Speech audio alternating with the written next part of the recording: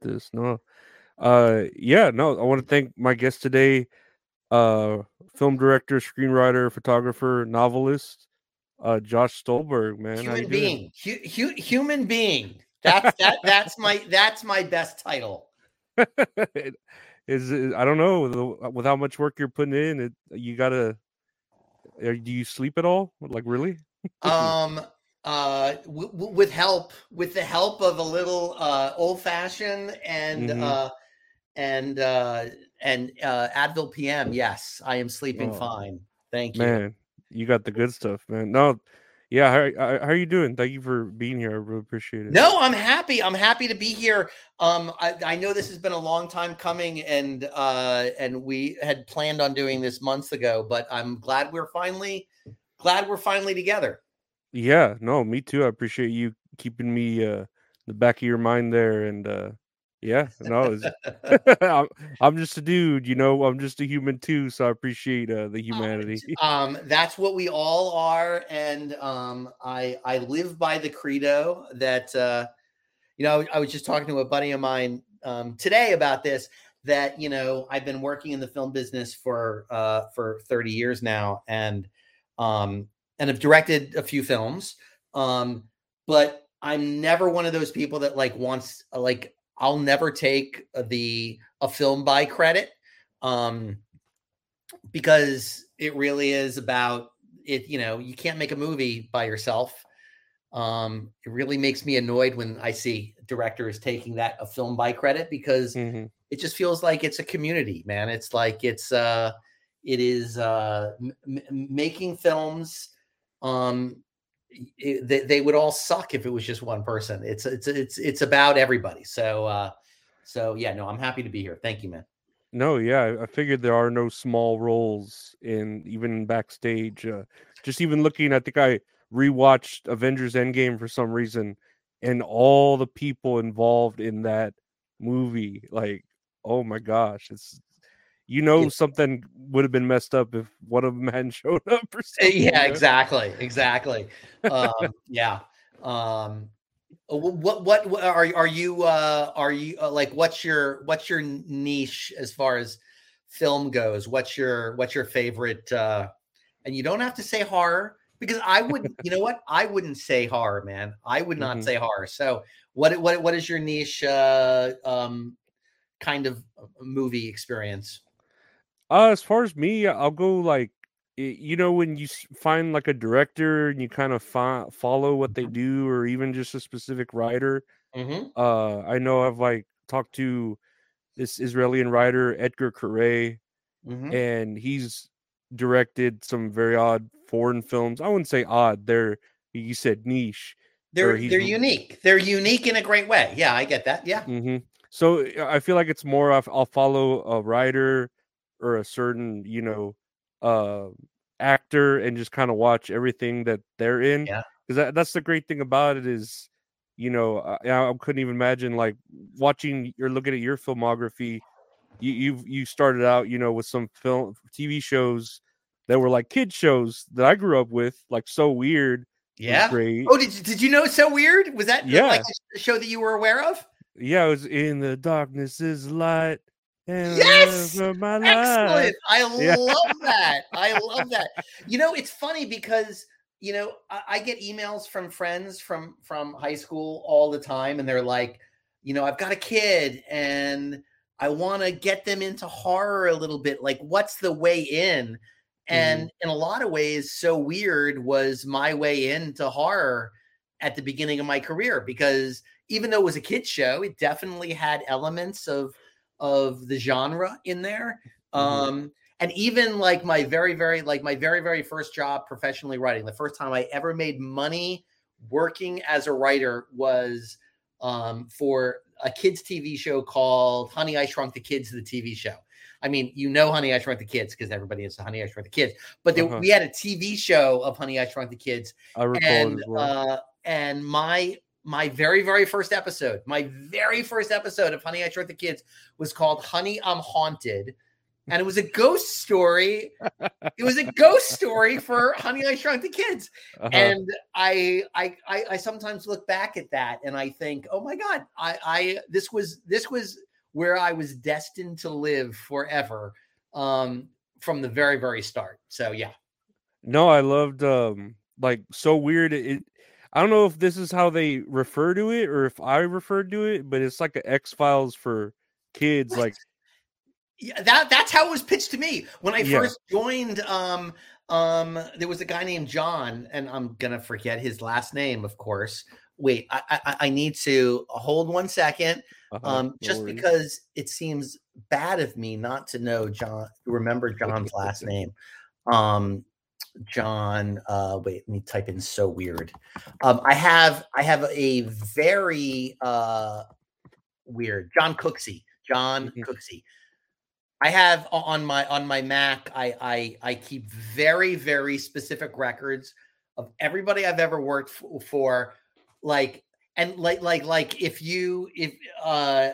every time I go to a meeting, I make sure I take down everybody's names, and if they say, "Oh, my kid goes to Oberlin and they love soccer," I try to remember that to put into my computer later, just so I'm able to have conversations with people later and just feel like, oh, okay, I've listened. I've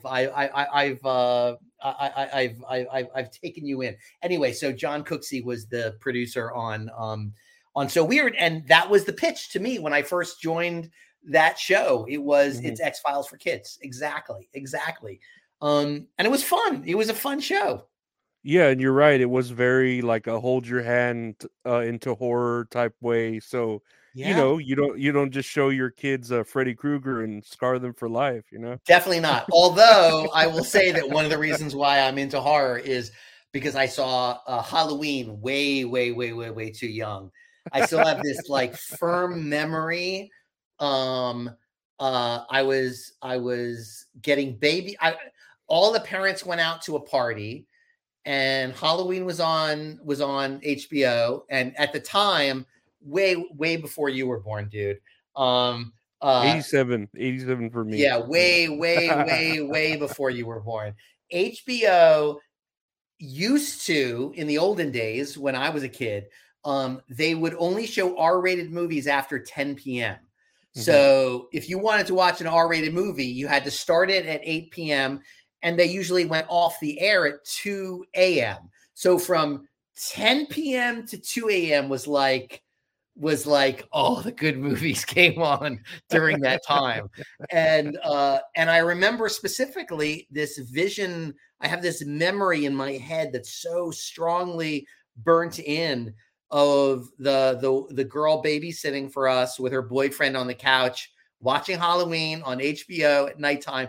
They had already put me to bed, and I snuck out and was like looking over the couch and watching this film and getting blown away by it. And that's the reason why, I mean, I still, years and years and years and years and years later, I got to work on a draft of a Halloween script, Oh and yeah. it was like full circle. It was like, oh my God, this was the movie that got me into horror from when I was a little child. And then I'm writing kill scenes for Michael Myers, which was, it was fucking a blast. It was so cool.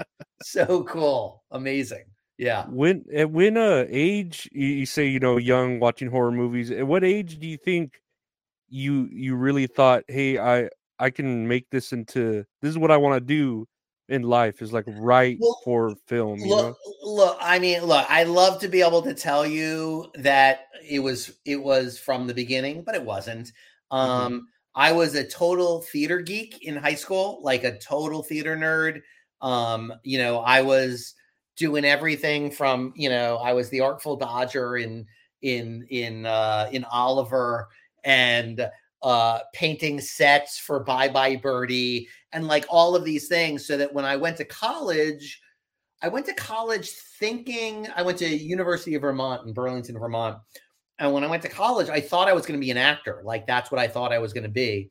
And while I was at school, I had an opportunity to direct a few different projects. So I directed I directed West Side Story at UVM. I directed directed 3 or 4 projects there while I was going to school, and it really opened me up to the idea of being on the other side of the camera. And then I moved out to Los Angeles right after college, and I got an acting job. It was my first like big acting job. It was for a foreign movie. And one day, look it up. It's so bad. It's so bad. It was a foreign movie that was Korean.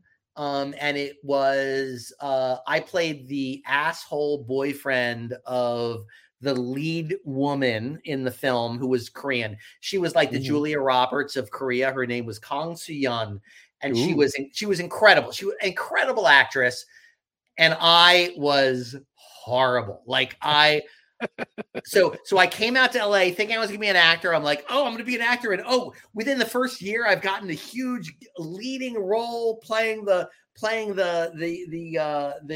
boyfriend of the star of the movie, and it's gonna be amazing. And then I saw the film and was petrified. I was like, this is the worst acting I have ever seen in a film before. I was horrible, man. I was horrible. And I realized then and there that acting was not for me. So I had to figure out what was going to be next. And I had such a good time directing things in college that I started to lean toward that, and then realized that it was difficult to be a director. There's only one per film. Actors, there's 20 to 60 per film. Directors, there's only one, and you need to convince a producer to give you millions and millions and millions of dollars to put it together. So that's how I fell into screenwriting. And that's how I became a professional screenwriter. Was I realized, well, the only way to direct is to write the material. And I started writing material, and then it got to the point where I was making more money writing than I would have made if they had given me the rights to direct the material. So then I just kind of fell into writing. And I still direct things here and there, but like if you look at my directing resume, they're all very small, tiny films. The biggest budget film I've directed is like a $3 million movie, which by industry standards is tiny. I mean, you're that's independent now. Yeah, I mean, most movies that you see in a theater are between 40 and $200 million. So, but yeah, so that's how I became a screenwriter. That's cool. And I'd say, I'm looking at your filmography, what you've written. It spans a lot of, different genres. Like we said, So Weird, Honey, I Shrunk the Kids. You even had part in the Avatar, The Last Airbender. I was one of the writers on the first 2 episodes of Avatar, The Last Airbender. So that was a blast. I mean, that was a blast. And the crazy thing is I wrote it. That script was written, those first 2 scripts were written with Pete Goldfinger, who is my horror writer. So Avatar, The Last Airbender, I worked on with the same guy that I wrote Piranha 3D with. So there you go. And I've seen you have a Good Luck Chuck here, which the best movie of all time. All you got to do is look at Rotten Tomatoes to see how amazing that movie is. There has never been a better movie. I feel like it's Gone with the Wind, Godfather Part 2, Casablanca, Godfather, and then Good Luck Chuck. We're in the top 5, I think. Yeah, Citizen Kane somewhere there too. Yeah, exactly. I remember being so hyped for Good Luck Chuck because I love Jessica Alba. I remember seeing her as a kid in Secret World of Alex Mack. Yes. And yeah, love her. And I took my cousin. We saw that movie, and it was so raunchy and dirty. I felt so my God, awkward with her. Like where I'm like, okay, this isn't a movie I shouldn't have brought. Dude, I can't tell you how many people have written to me saying, yeah, I saw that movie with my grandmother, and I'm like, oh no, that's freaking horrific.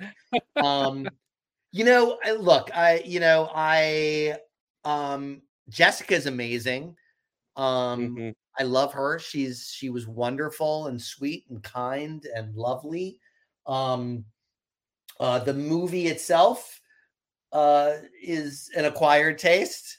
Some people love it. You know, it's one of the crazy things as a writer, as a screenwriter. One of our sources of income, which was part of the whole writer's strike this last year, is residuals. So when a movie gets produced, you get paid for that movie. And then when the movie goes to streaming and or DVDs or shows up on a plane, or you know, cable TV or whatever, you get a little, you know, like for every DVD of Good Luck Chuck that is sold, I probably make a penny. For every you know, $22 DVD that's sold, I make a penny. But I've made more money on Good Luck Chuck. I'm trying to think if this is true. Yes, this is true. I've made more money on Good Luck Chuck than all 3 Saw movies combined. Oh Lord. Well, that Just is because something of to be proud residuals. of. Yeah, That yeah. is something to Great. be proud of, man. I don't understand. I don't get it. But that's you know, a lot of people like silly, gross out, disgusting comedies. So there you go. I was speaking about all the different genres, and not to like shit on you on Good Luck Chuck. I'm just saying all the genres. Dude, believe me, shit on me all you want with Good Luck Chuck. Please do. I shit on myself with that, so it's all good. Of all the genres, you know, you span like horror, comedy, even a It's mixture of the two. yeah. Is there a favorite you prefer writing for, or do you? It Yes. just, you know, it hits you. Yeah, you know, it's funny. And I've never, I mean, like the movie, when I got into the business, I am the big, and this is going to be slightly surprising, but Cameron Crowe is one of my favorite filmmakers of all time. When I look at like Almost Famous and Say Anything, Jerry Maguire, like these movies, Fast Times at Ridgemont High, Mhm. which he wrote, didn't direct, but wrote. Um, these movies were everything to me as, you know, as an aspiring filmmaker. Um, and that's how I always portray, like that's how I thought, like I was thinking to myself, oh, I'm gonna be Cameron. That's my goal. I'm gonna be Cameron Crowe. I'm gonna be Cameron. Like that was all I wanted to be. Mhm. Um, and the problem is that you write the Cameron Crowe scripts, and there are scripts that I've written that I feel like are my best scripts that I've ever written, and no one will ever see them because they just didn't get made. They didn't, like now you can't make Almost Famous anymore. Like it's just like you can't. Mhm. No one's going to go see that movie, or they're not. No, that's not true. People will go see the movie because it's a great film.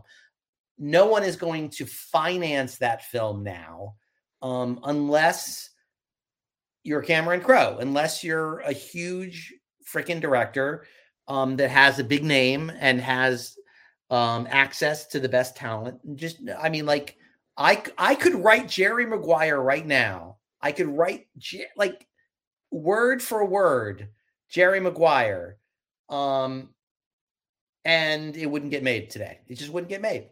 I don't know. Mhm. No, it's all about.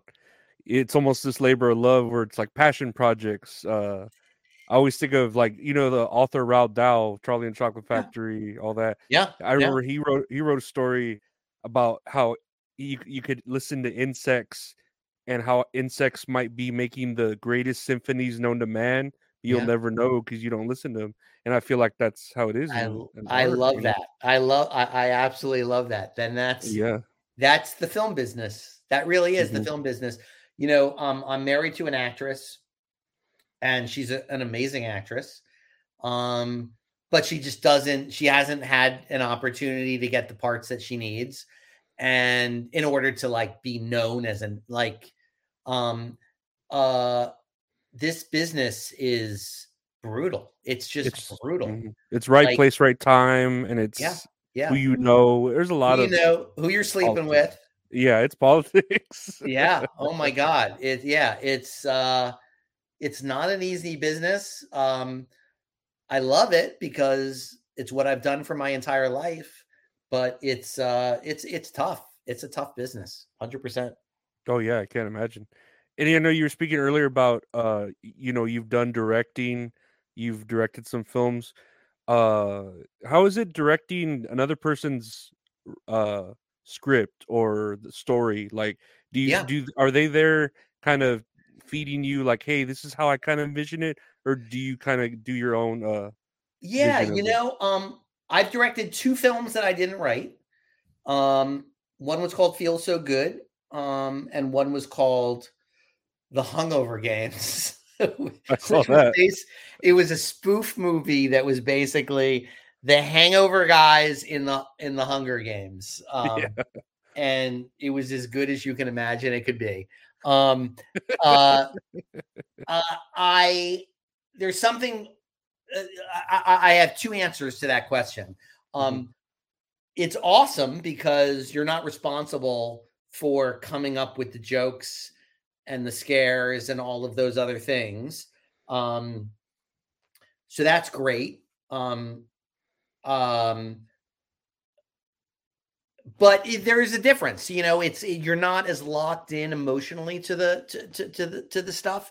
I've had, I don't know, 20 projects produced in my career, from film and anything from like an episode I wrote of TV to to Saw X that came out a few months ago. And Of all of those projects, the things that are the thing that is most personal to me, I made this tiny movie, this itsy bitsy tiny movie. It was called Conception. Nobody saw it.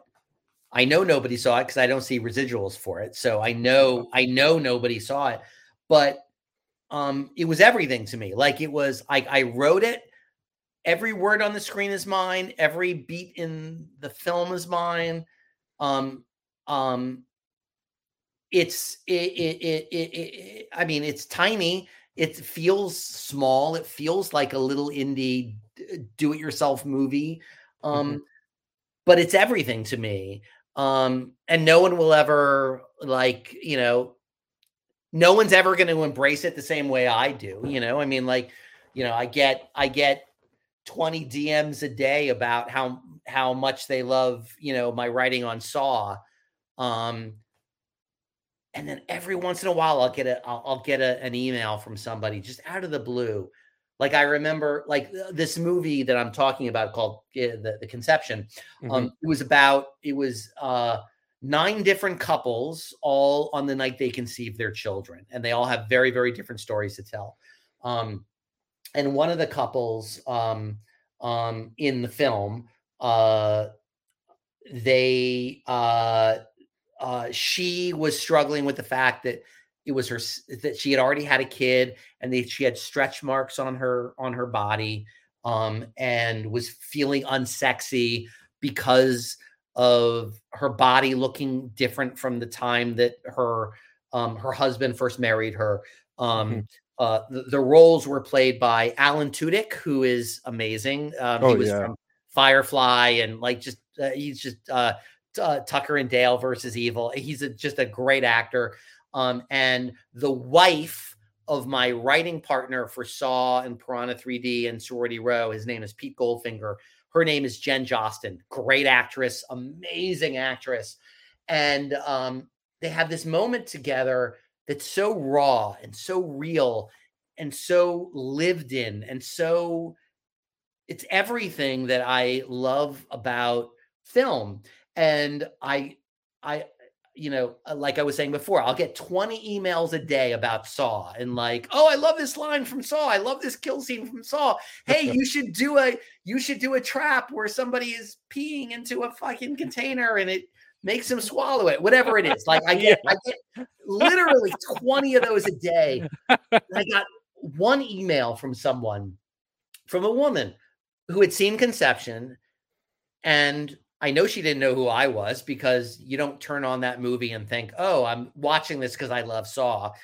It was somebody that just happened to see it online somewhere, and they watched the film, and they wrote me this really heartfelt email about how they connected so viscerally to the character and how they had been dealing with stretch marks on their own body and feeling less than because of that, and how this movie made them see themselves in a different way. There was a line in the film, I'm not going to remember the exact same line, but Alan Tudyk, the husband, is trying to console his wife about her stretch marks, and he says something along the lines of that I love those marks. They're like they're roadmaps across your body, Mm, um, um, and they make me want to follow these roadmaps. I don't remember the exact line, but it resonated for this one person. And that when that one person wrote to me about this thing, it was everything. Like I that email, because it was so specific and so real and so emotional, and it clearly made an impact on this person's life. I mean, that's what filmmaking is about. That's, mhm, look, I love getting all of those Saw emails, and please don't stop sending them if you're watching this.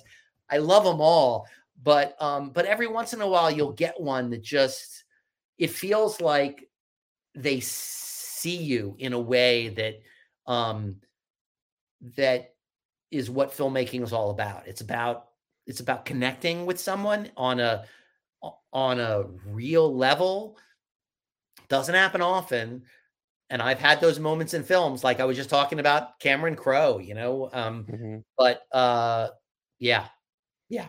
Sorry, I just went down a rabbit hole. No, Sorry about no, that. it's lightning in a bottle when you can get something like that, you know, and, I guess you're right, you know, there's the side of making money to it, but then there's the art that you ultimately hope will resonate with people, and it's Yeah, always good to be reminded of that, yeah, yeah. it's not just for money, it's for art, you know? Yeah, exactly, exactly. I have fights with both my wife and my writing partners and all of these things too, and like that, we'll have conversations like, would you rather your movie really affect people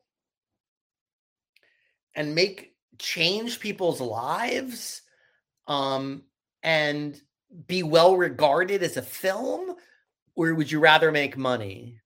um and I'm always coming down, like, much to the chagrin of some of my writing partners, like, I would give back some of the money to feel like I am making a real dent in someone's life and making them feel something that they weren't expecting to feel. That to me is filmmaking. That's what it's all about for me. Yeah, that's where it's an art and not a business, you know? Yeah. Yeah, Yeah. 100%. Yeah, it's 100%. Yeah. great. Yeah. And to flip the question, you know, about you directing other people's writing, how do Yeah. you feel about other directors, you know, doing your writings? Like, because I know that's more of, you know, what you go through. Are Yeah. you there with them, telling them how you want it? Do they ask for your feedback, or they just take it Um, how it I is will on tell them? you, it's different for every filmmaker. Mhm, It's different for every director. Some directors feel threatened, and feel like you're trying to step in and take their job, that you are not supporting them. Every note you give is a cut on what they want to do. Um, and those are difficult. Those are very, very difficult. And I've had those relationships on set. I've been thrown off of films, um, because the director just didn't give a shit about what I had to say.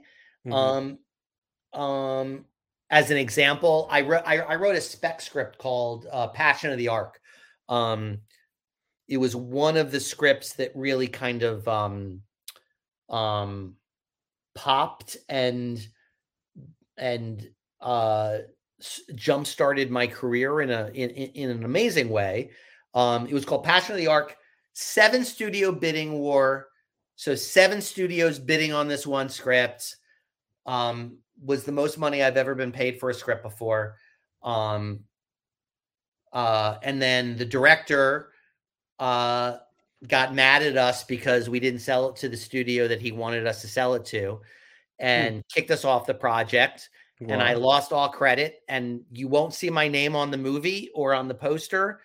My manager, I had 2 managers at the time. Both of the managers are on the poster, because part of the deal was that they become producers on the project when we sold the script.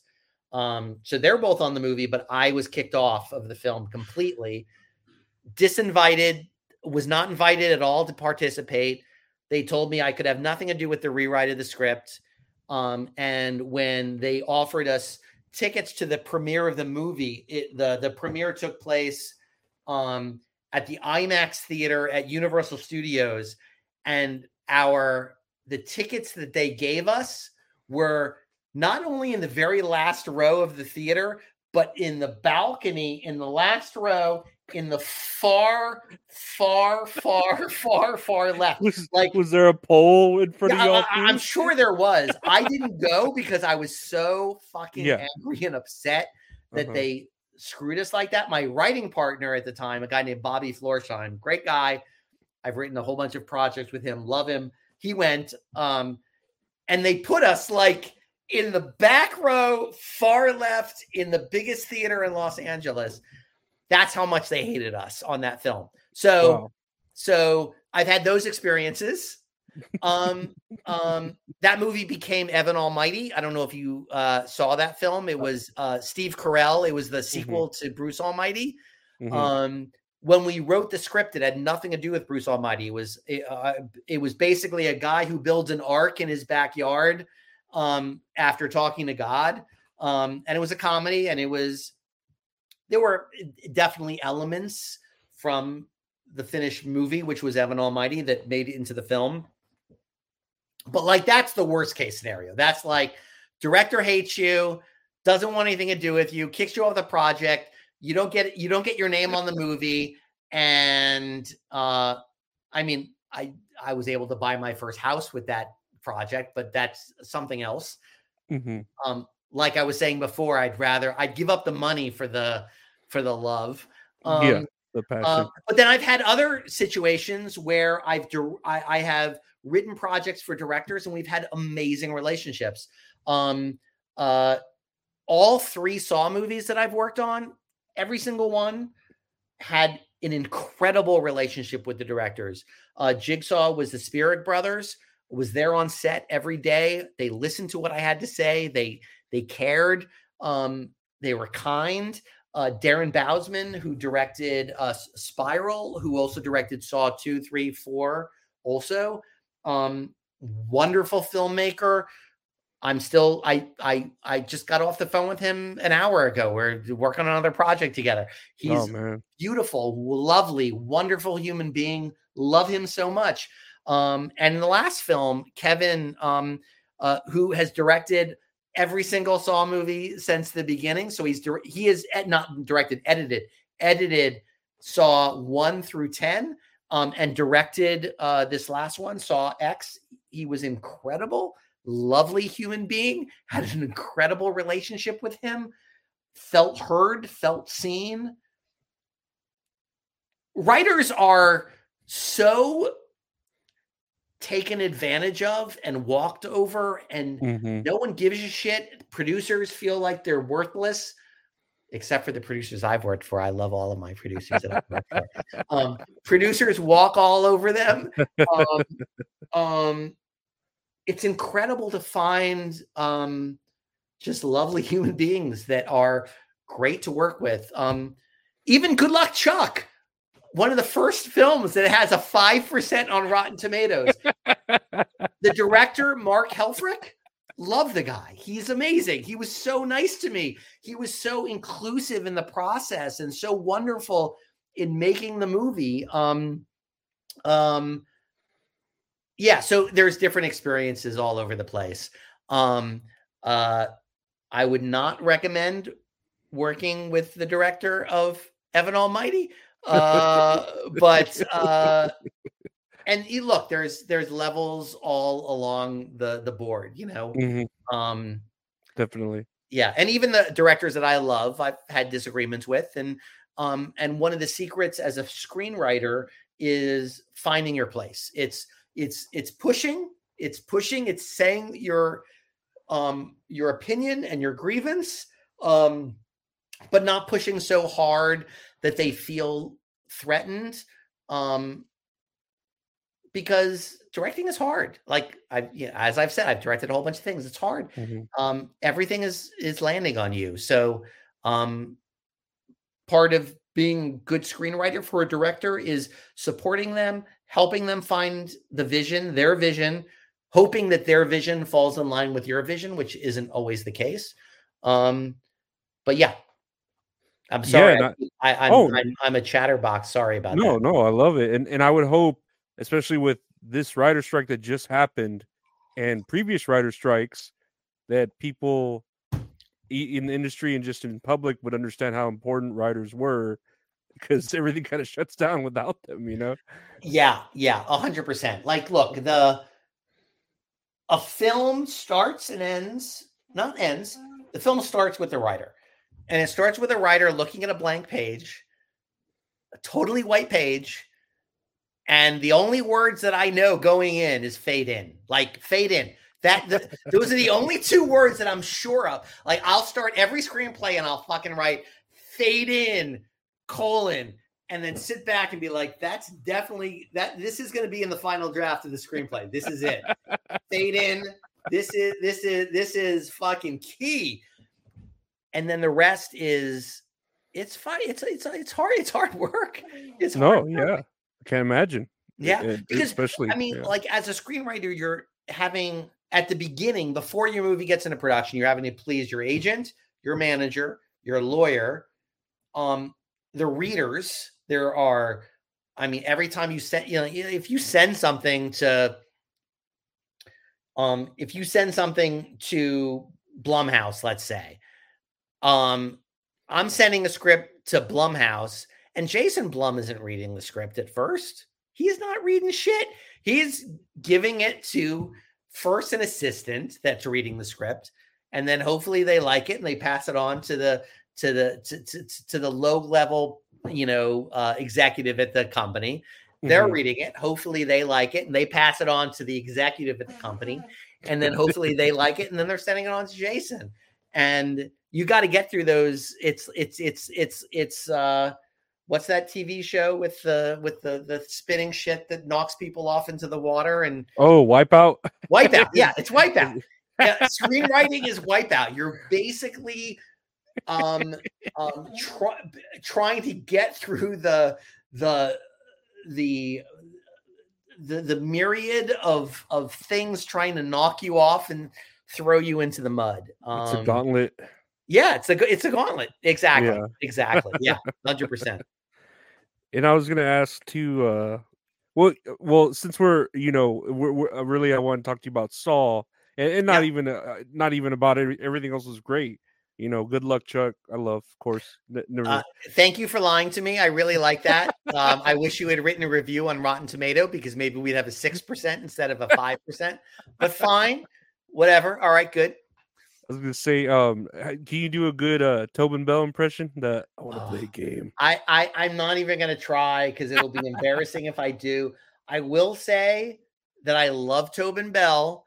He is one of my heroes. Every Saw movie I've worked on, I've spent many, many, many, many, many, many, many hours with Tobin. And he's one of those one is like when you're making a TV show, let's say, you're writing a TV show. Those actors in like the 8th season of West Wing, you go to Bradley Whitford, he knows that character better than you're ever going to know that character as a writer. Like, he's been doing it for 8 years. They brought you on because they liked something you wrote, and it's worthless because these actors are carrying everything. Tobin is that. Tobin, he is John Kramer. Like, he is John Kramer. I sit in a room with him and I'm in awe. We'll break story with him. We'll talk about character and thematic elements. He's so smart. There are moments that Tobin has come up with ideas for that never made it into the movie that still makes me angry that it didn't make it in the movie. Like there was a bit. Did you see Saw X? Was that a film Yeah. that you saw? Yes, sir. I've seen all of them. I've seen all the Saws. Okay, good. All right. So Saw Uh-huh. X, it's about a guy who has cancer It's and like a revenge film. That's the yeah, way I saw yeah, that. yeah, yeah. Yeah. It definitely is. It definitely is. Yeah. Somebody basically takes advantage of him Mm-hmm. and pretends that they're going to solve his issues with cancer and are Mm-hmm. lying in order to make money. But he like one day I was driving into Costco in Van Nuys on Sepulveda. For those of you who live in Los Angeles, Sepulveda and whatever it is, Victory, Van Owen, and I'm pulling into Costco and my phone rings and it's Tobin.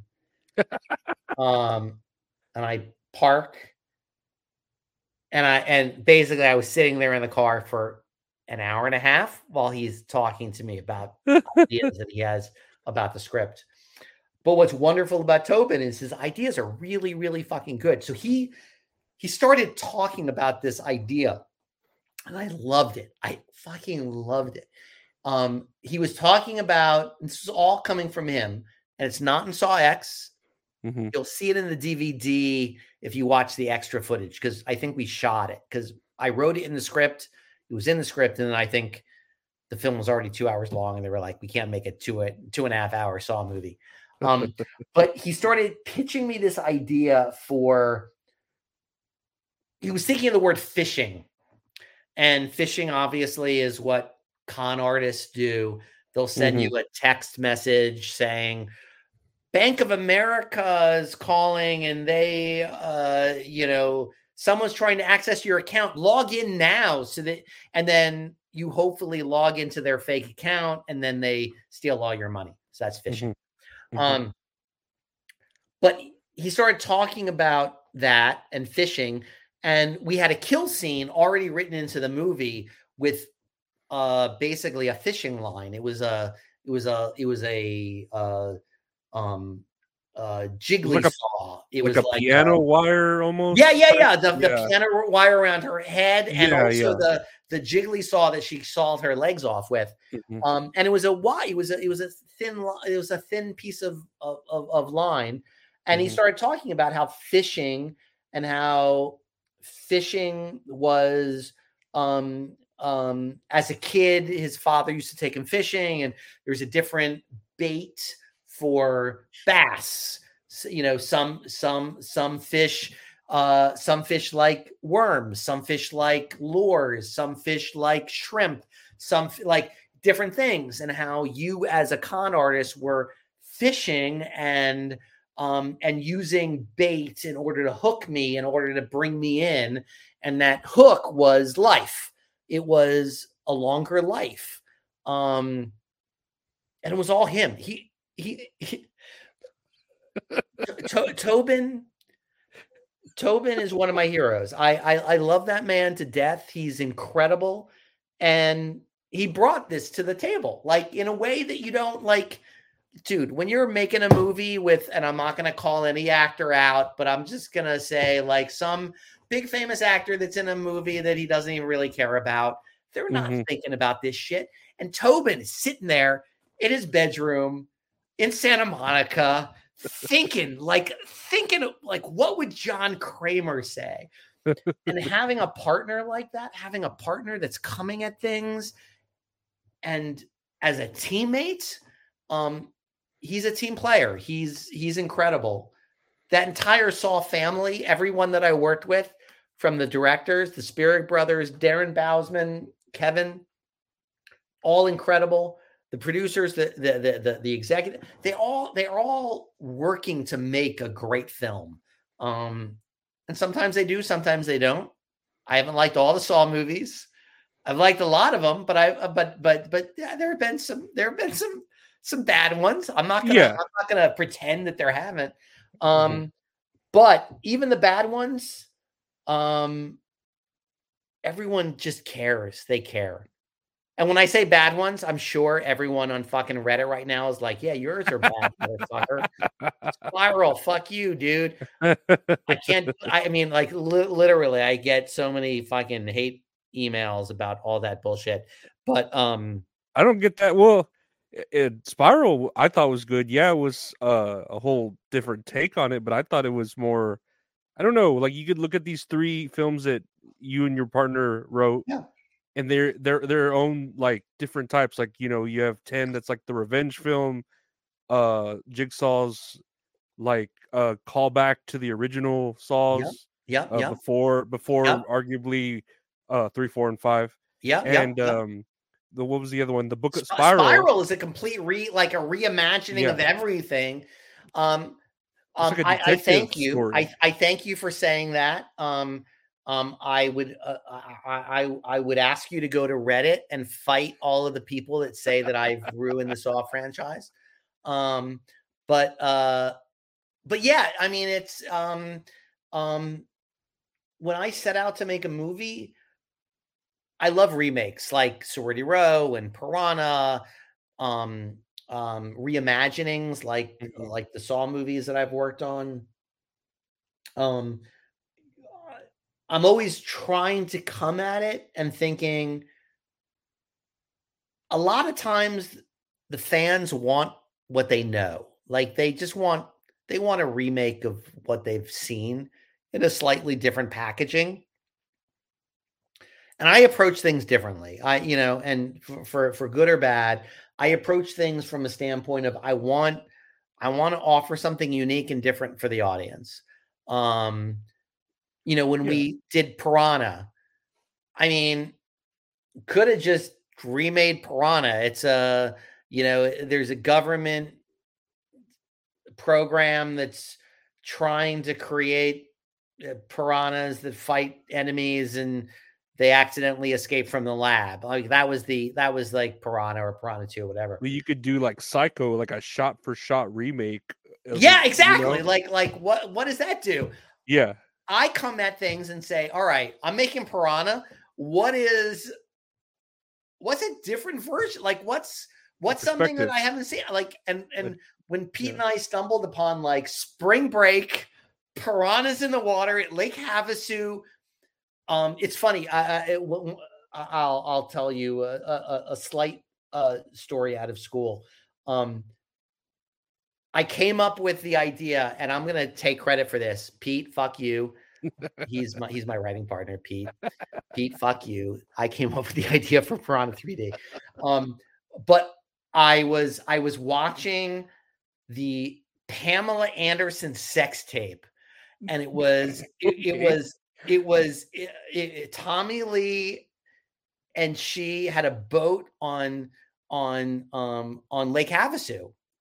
They had gone on vacation. They brought their home video camera to Lake Havasu. Yeah, I watched it to watch Tommy Lee's gigantic penis, but I also like there were other moments of this, and there was one moment I had honestly I haven't Cinematography on seen it. that video. I haven't seen that video in 25 years, so I don't know for sure exactly how it was, but there was a scene where there were people jumping off a cliff in Lake Havasu. They were like standing on a rock ledge and jumping into the water. Hmm.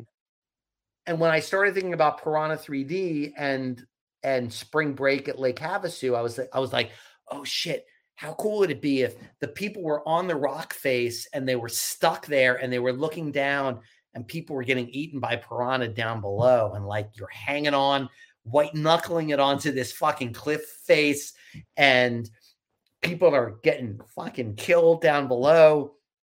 And it was like the first scene that I thought of. And then also on that video, I think, I'm not positive, that was definitely on it. I will stand by that till the end of time. Yeah. Watch the Pamela Anderson sex tape and you'll see that. But I also think there was also somebody on a what's it called? When you're getting pulled by a boat on a parasail, Yeah. Yeah. Okay. parasail. Mhm. And I was like, oh, wouldn't it be cool if the parasail kept dipping into the water and then coming up and dipping into the water and then coming up. And then when it dips in the water, the fucking piranhas go crazy on the person. And when it comes up, it's just like a spine. So like that was like the starting point. So going back to what you were saying before, I mean, like I'm always approaching things like what's different about this? How can I Mhm. approach this in a different way? Pete and I are thinking about doing another sorority row movie right now. And it's been what, 15 years or something, 15 years. And it hasn't, I love that movie. Like I honestly, that's one of my favorite movies I've made, even despite the fact that um, it didn't do incredibly well at the box office, but it makes me happy. So fuck everybody. But the um, didn't realize I wanted to make it until I thought of like, oh, this hook into this new sorority row is, I've got a hook that Pete and I came up with that is so good that all of a sudden that's all I'm thinking about right now. It's the reason why I'm not doing Saw. Like I just like I want to. I'm backing out of Saw right now to work on a couple of other projects that are just really exciting me. No, and that's always good to have, Yeah. especially like with your long career, still have that excitement in you and not just write for profit or whatever, even What are though you I'm saying sure about long career? Are you talking that I'm old? an esteemed career, All right, uh, whatever, dude. sir. Whatever. I know I don't want to keep you too long. Is great talking to you. How how is it like writing with a partner instead of like just writing by yourself? Is there hiccups there? Is there like um, it's amazing. It's amazing. I have a few different partners that I've worked with. Um, and every relationship I have with a partner is different. Some are more rocky than others. Some are really easy. Um, but what's amazing is that if you can find a partner, like as a screenwriter, for screenwriters out there that are listening, find a partner that complements you, not from a standpoint of being good at what you're good at, but being good at something that you're not good at. I see myself, like, I think my strengths as a screenwriter, kill scenes. I fucking love coming up with kill scenes. I'll come up with kill scenes until the day ends. Like, I love it. Dialogue. I love dialogue. I will write a scene where somebody's coming into the house and hanging their hat, and I can write a scene that's 12 pages long on just that one moment, because I feel like I'll toot my own horn. I feel like I'm pretty good at dialogue. Um, my writing partners that I have are good at other things. I've got, Pete, who cares so much about um, um, logic and plot and twists and turns. And he's so fucking good at that kind of stuff. Um, um, I've got partners. There's this guy named Mike Lee that I'm working with right now that I absolutely love. Great horror writer. Um, and he is incredible at coming up with really unique takes on ideas in a way that, like, I would never have thought of before. Um, so it's really important to find that partner that doesn't do what you do, does things better than you do in areas that you don't care about as much. Not that I don't care about plot and theme and all those other things, but I'm pretty good at kill scenes. I'm pretty good at dialogue. I'm pretty good at some other things, but I love to embrace myself with people that are really good at stuff that I falter on, I think. Yeah, and that's a good advice. I feel like in anything, profession or Yeah. relationship wise, is to have partners Marriage, that, right? yeah, to cover Marriage. your weight, strengths and weaknesses, the balances of it, Hell yeah. I do Yeah. everything in my marriage with my kids. I deal with all of the paperwork and I'm lying right now. I'm just hoping my wife watches this and she's like, "Fuck you, dude. You don't do anything with that stuff." Um, I do dishes really well. Mhm. I That's can right. fold some laundry like a fucking fiend. I'm really good at Jeez. that. Um, um, yeah, I don't know. No, well, and again, I thank you so much for your time. A This few was more fun, things. man. Thank you Yeah. so much. I'm glad that we finally got a chance to talk. No, one final thing I was gonna ask you, and I didn't Please. really get into Saul, but one last thing. What would be your dream project or franchise? Oh, I know you have a lot of projects you said that you're like all excited for, but yeah. like you I don't know if you just fell into Saw or you were writing for Saw. Was there a franchise like a horror Yeah. or even just Um, anything that you would that's really love to do? that's all right. That's a great question. All right. I've got a long answer, unfortunately. No, Um, I love it. I'm sorry to so keep you again. Saw, I watch Pete and my writing partner on Saw 8, 9, and 10. Um, we saw opening night in Westwood at the midnight show. We stood in line at the midnight show in Westwood and watched Saw, and our jaws fell to the floor when Tobin Bell stood up at the end, Mhm. and it changed everything for I'm getting me. chills too thinking about it. Oh I my think I god, yeah, I yeah. mean, it's insane. So Mhm, so that has been an incredible ride, and I feel so lucky to have been a part of it. The two producers on the project, Mark Berg and Oren Kulis, they've been family to us and have been so amazing through the entire journey. I love, love, love that franchise. Um, um, there are definitely projects that there's a few different films that I've been wanting, like me as a guy who loves remakes. There's a movie called The Entity that I've been dying to remake. The rights are fucked. The rights are just like tied up in a zillion different things. But mhm, it's this movie from the 1980s, early 80s, I think. Um, uh, True story about this woman that was basically possessed by possessed most horror, like haunted house movies, it's the house that's haunted. You walk into the house and you're haunted by the house, and you can fucking leave and go someplace else and you're fine. yeah, The Entity is about a yeah, human being possessed, and it's different. It's not the devil in the same way that The Exorcist is, and it's a real story. So I've been dying to do that. I've been every 6 months I write to somebody at fucking, I think it's at Paramount right now. I'm like, hey, I want this, and they're always like, yeah, it's too fucking it's tied not up. worth And it. yeah, exactly. So there's that movie that I've been dying to make. Um, um, I am obsessed with the movie Ginger Snaps that's at Lionsgate. Been talking, dude. I had a meeting last week with one of the main executives at Lionsgate, and I'm like, Ginger Snaps, Ginger Snaps, Ginger Snaps. I want to do Ginger Snaps. Um, have you seen Ginger Snaps yet, dude? No, I've never seen Ginger Snaps. Oh, it's so good. It's so good. You gotta watch it. You gotta watch it. The acting is so good. It's amazing. So there's that. Um, there are a couple of projects that I've written in the past that are dream projects of mine. There's a book called The Last Samurai, not the Tom Cruise movie. It's a book by a woman named Helen DeWitt. I wrote a screenplay of the project that was it won a whole bunch of awards, like it was on the hit lists.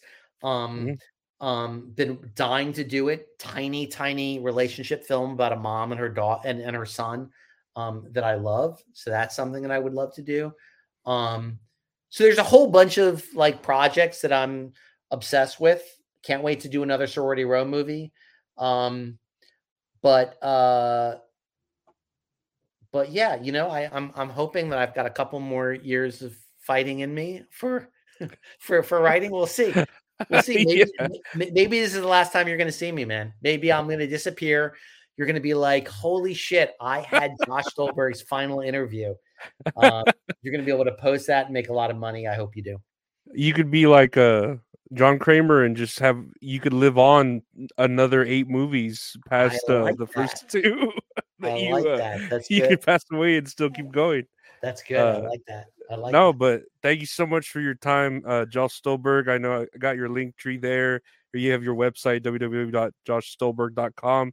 I don't know if there's anything else you wanted to say, No, part ways with. no, this was a lot of fun. Thank you for having me. Yeah, I am in the process of I'm gonna make my own little tiny movie in my own house starting in February.